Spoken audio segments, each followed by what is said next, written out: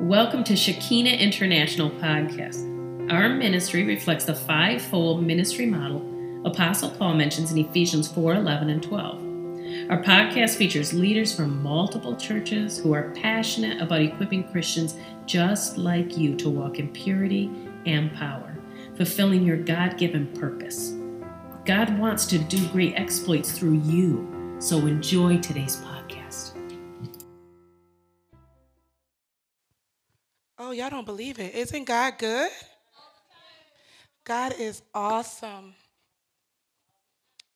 He is awesome.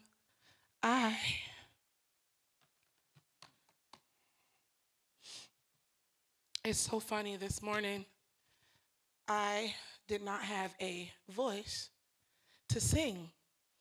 And so it's so funny when things are not going the way that I like it to go, I turn to worship. And it's so funny because when I was like, oh, I can't sing. Okay. I was in the bathroom. I was like, okay, God, we gotta get something. Every song, I was like, I command my hands to praise the Lord. I command my hands to praise the Lord. Hands, praise the Lord. Hands, praise the Lord. And then I was like, okay, I'm still a little hoarse. Then I was like, let me do this other song. Let me know where to go at the end of the road. Still, I know you can save me. It's not working. I made some mistakes, and I am to blame. Yet I know you can change me. So here I am, crying out, Lord, please take me this time. I know you can. So here I am, Lord, 'cause I won't let go until you bless my soul, until you change my name, and I'm no longer the same. I won't let go until you bless my soul, until you change my name, and I'm no longer the same. I won't let go. And it's so funny because by the time I got here, it's like, your voice is a little scratchy. I was like, oh, but it's coming along. It's coming along because I know a man from Galilee, and they say if you say his name, he'll set you free. All right, we're going to go visit. We're going to go visit I'm going to go back. So the name of my sermon today is Matters of the Heart. And the subtitle is Create in Me a Clean Heart. So if you have your Bibles with you, can you go to Acts 9? Sorry.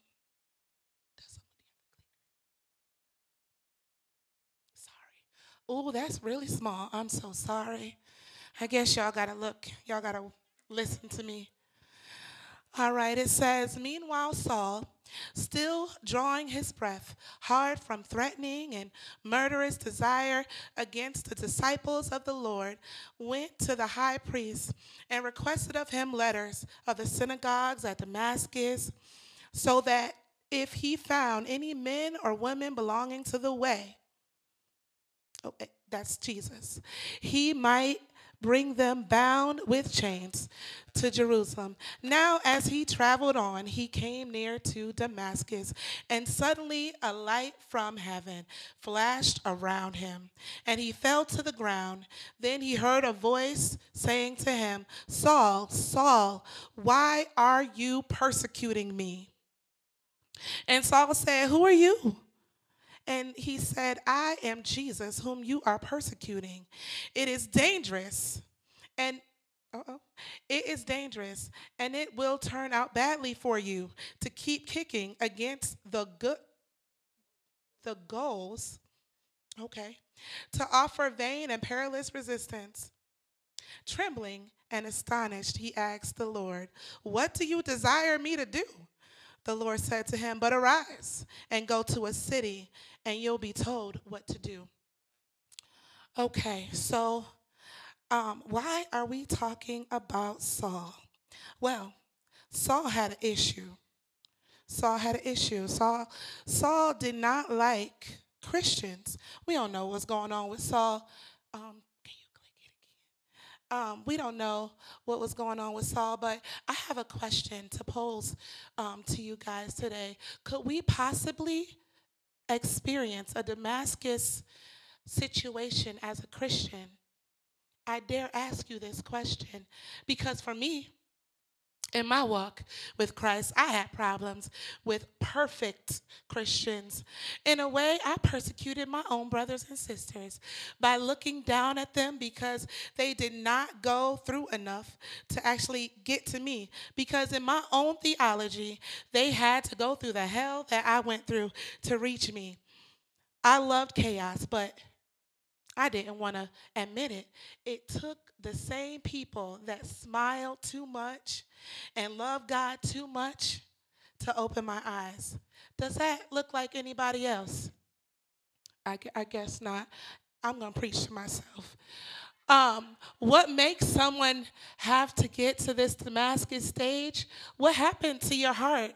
Well, I would say that the cares of this life, that heartbreak, that breakup, your kids, it's so many different things, your job, many different things help you get to that stage of your heart not being right. Your heart just, the Bible says that the heart can be a very, very dangerous thing. Sometimes there's murderous things in there. It's not good. But the thing is, we gotta look at God and let God clean that stuff up. He wants us to have a clean heart. God wants to heal your heart. But how do you do this? How do you notice what's not like him and what is him and what is not like him? Well, in the next slide, you'll find out. The next slide says there's a difference between the flesh and the spirit. The Bible says that in Galatians that those who belong to Christ Jesus have crucified the flesh with its passions and desires. Since we live by the Spirit, let us keep in step with the Spirit. Okay, so what is spirit and what is flesh? Okay, so the things of the flesh, let's see, let's look. There's immorality, there's impurity, there's idolatry, witchcraft, hatred, discord. That time that your boss got on your nerves and you told the whole job because everybody else needs to know too because they were a jerk. Well, that's the flesh. That's not God. And then the spirit, those things are love, joy, peace, kindness, long suffering.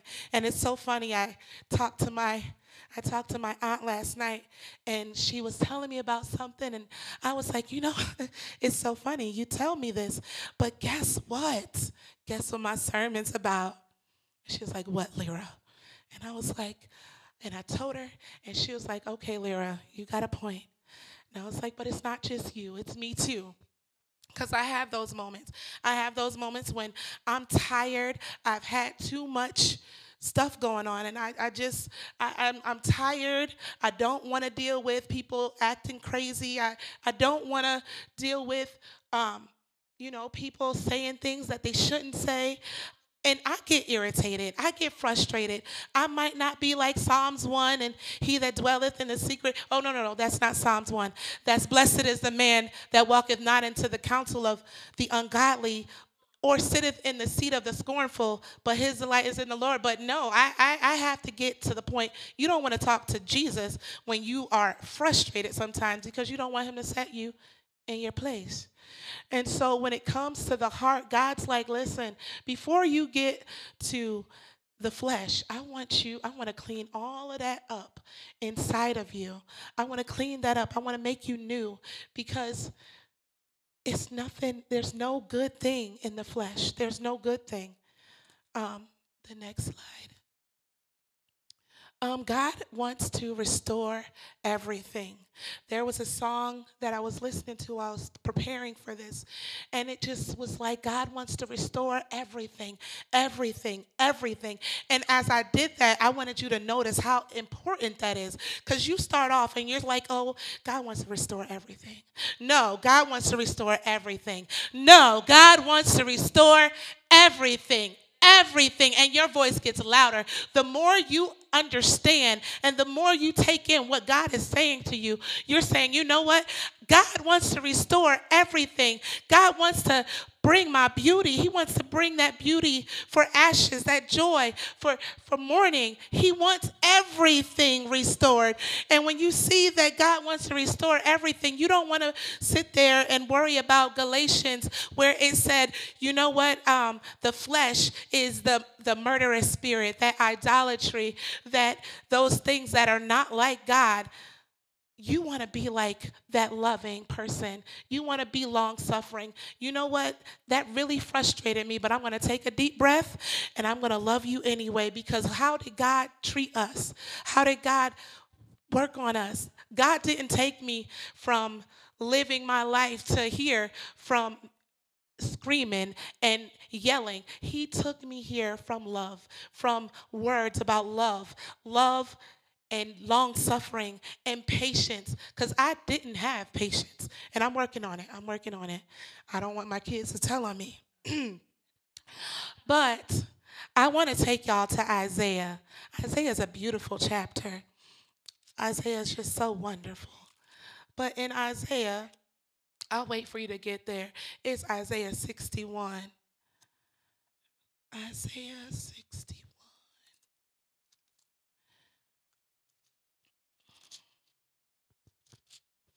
It's going to cement what I was just saying to you.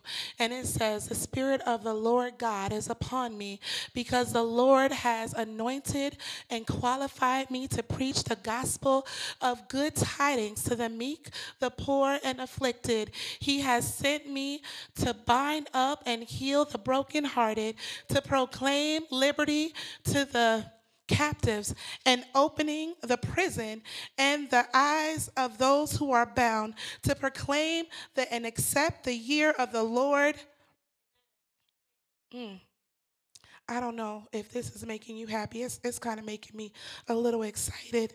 And it's also, I have the application Bible, and it can be very wordy at times. It says, to proclaim the acceptable year of the Lord, the year of his favor, and the day of vengeance of our God, to comfort all who mourn, to grant consolation and joy to those who mourn in Zion, to give them an ornament of garland or a diadem of beauty instead of ashes, the oil of joy instead of mourning, the garment expressive of praise instead of heavy burden, and a failing spirit, that they may be called oaks of righteousness, and magnificent and lofty, strong, and magnificent, distinguished for uprightness, justice, and right standing with God, the planting of the Lord, that he may be glorified. And this is my favorite part, because we hear about the 1 through 3 all the time. And then it says, and they shall rebuild the ancient ruins. They shall raise up the former desolations, and renew the ruined cities and devastations of many generations. Listen. God doesn't want you to just be pretty just to be pretty. He wants to use you for a purpose. So he can't have you having your heart all nasty and jacked up. He needs you to have a clean heart so he can use you for his purpose. And if we go to the next slide, we're getting ready to go. But if we go to the next slide, it says, there I say that Saul was dead on the inside, because something unexplainable. But God met him him in the dark place. He was in and changed his life forever. Now, I don't know. Maybe you didn't go through that Saul experience, but I went through many Saul experiences. And I know that it took something. It didn't take me having to go before the church and say, I'm sorry, saints. I done shacked up and I got pregnant. I apologize, church. It didn't take me realizing that I failed, and I went home to my family, and it didn't work out because life was just life at that moment, and I had to go and figure it out, and I ended up back in Michigan. I ended up in Michigan. We never had a relationship again. I love you, Michigan, but we didn't have a relationship before. But I ended up in Michigan, and God still had to work on me. God still had to prune me. He still had to pick things out that was not like him, because for me, I was like, but you know what? I could still fix this. I had a relationship with God, but I didn't have a understanding of who God was. I feel like every now and then God has to reassure his role in your life. God has to let me know I am Jehovah Jireh. I am Jehovah Nisi. Listen, I am all that you need. It's all in me. I am that I am. Listen, I realized that God had to take me through these periods.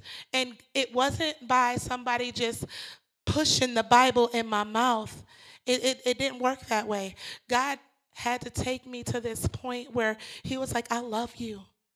I love you so much. Listen, I will go and I will break down the walls and I will go to that abandoned building because I love you. I will. Listen, that person over there that thinks that they can keep you in a relationship that is not of me, I am going to take care of that person, and you are going to follow me, and you're going to follow me wholeheartedly, because you know what? It's not because I forced you. It's because I loved you, and I love you so much that you can't even love yourself. There was a song back in the day by Neo, and he used to say, and I thought he was the stupidest person in the world, because he said, I'll love you until you can love yourself. I said, that's the most stupidest thing that I could ever hear. But you know what? That's what God does. God said, I love you so much. I'm going to love you until you can love yourself. And even though it sounded dumb when Neo said it, it sounds so amazing when God said, I'm going to love you until you can understand what love looks like and you can love yourself. And I just want to let you know, just in case you don't believe me. There's this, I've been listening to this podcast lately, and this lady, she's a teacher and preacher, but she teaches children also. And so she told me, she told the listeners to put their hand in front of them. And you have 5 fingers, right? And so she said, look at your hand. I don't know why I'm getting choked up. But she said, I will never leave you. I will never leave you. I will never forsake you. I don't care what it looks like. I don't care who did whatever it was to mess up your heart. But listen, I will never leave you. I will never forsake you. God wants to bring us to a place where all inhibitions are removed and we are solely and completely relying on God. He wants to clean up our heart, guys. He wants to make it new. Those things that have been stagnant, those things that have hurt your heart. He wants to repair your heart, and he wants to transform you. Now, there's one more story I want to let you know of. There's a story that you know about Peter and how he walked on the water. As long as he looked at God, he walked on that water. He didn't look to the side. He didn't look to the other side, but he stayed looking at God. And the thing is, I saw this little girl and her dad this week. And I don't know, I was just coming into work.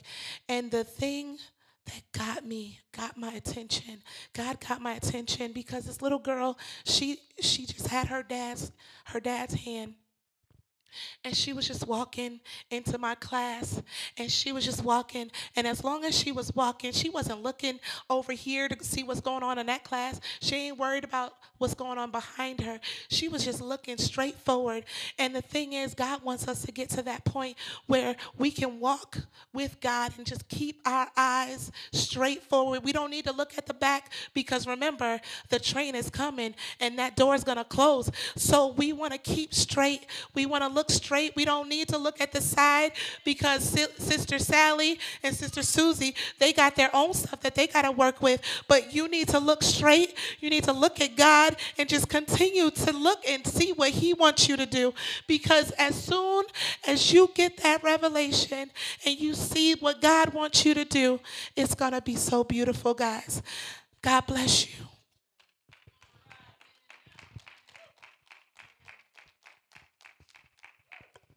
Thank you, Lyra. Can we just put our hands together? Thank you for listening today. Take a moment and ask Holy Spirit what He wants you to do with what you've learned. And remember, with God, all things are possible. So keep dreaming, keep praying, and simply obey. Because God is good, and He has good plans for you. You can subscribe to our blogs, learn about our speakers, and even hear from one of our team members how you can take part in transforming a city, your city with Christ. There's no time like the present. Visit ShekinaOnline.com. If this doesn't excite you, watch for our new and God-inspired product line, a newly released book by Stephanie Butler, and more testimonies from our listeners like you, working to bring unity in cities across the world. If you feel led to support our podcast, you may do so on our Shekina.com website. Or if you would like to support us monthly, there is a link labeled Listener Support on every podcast. Until next time, we thank you, we love you, have a blessed day.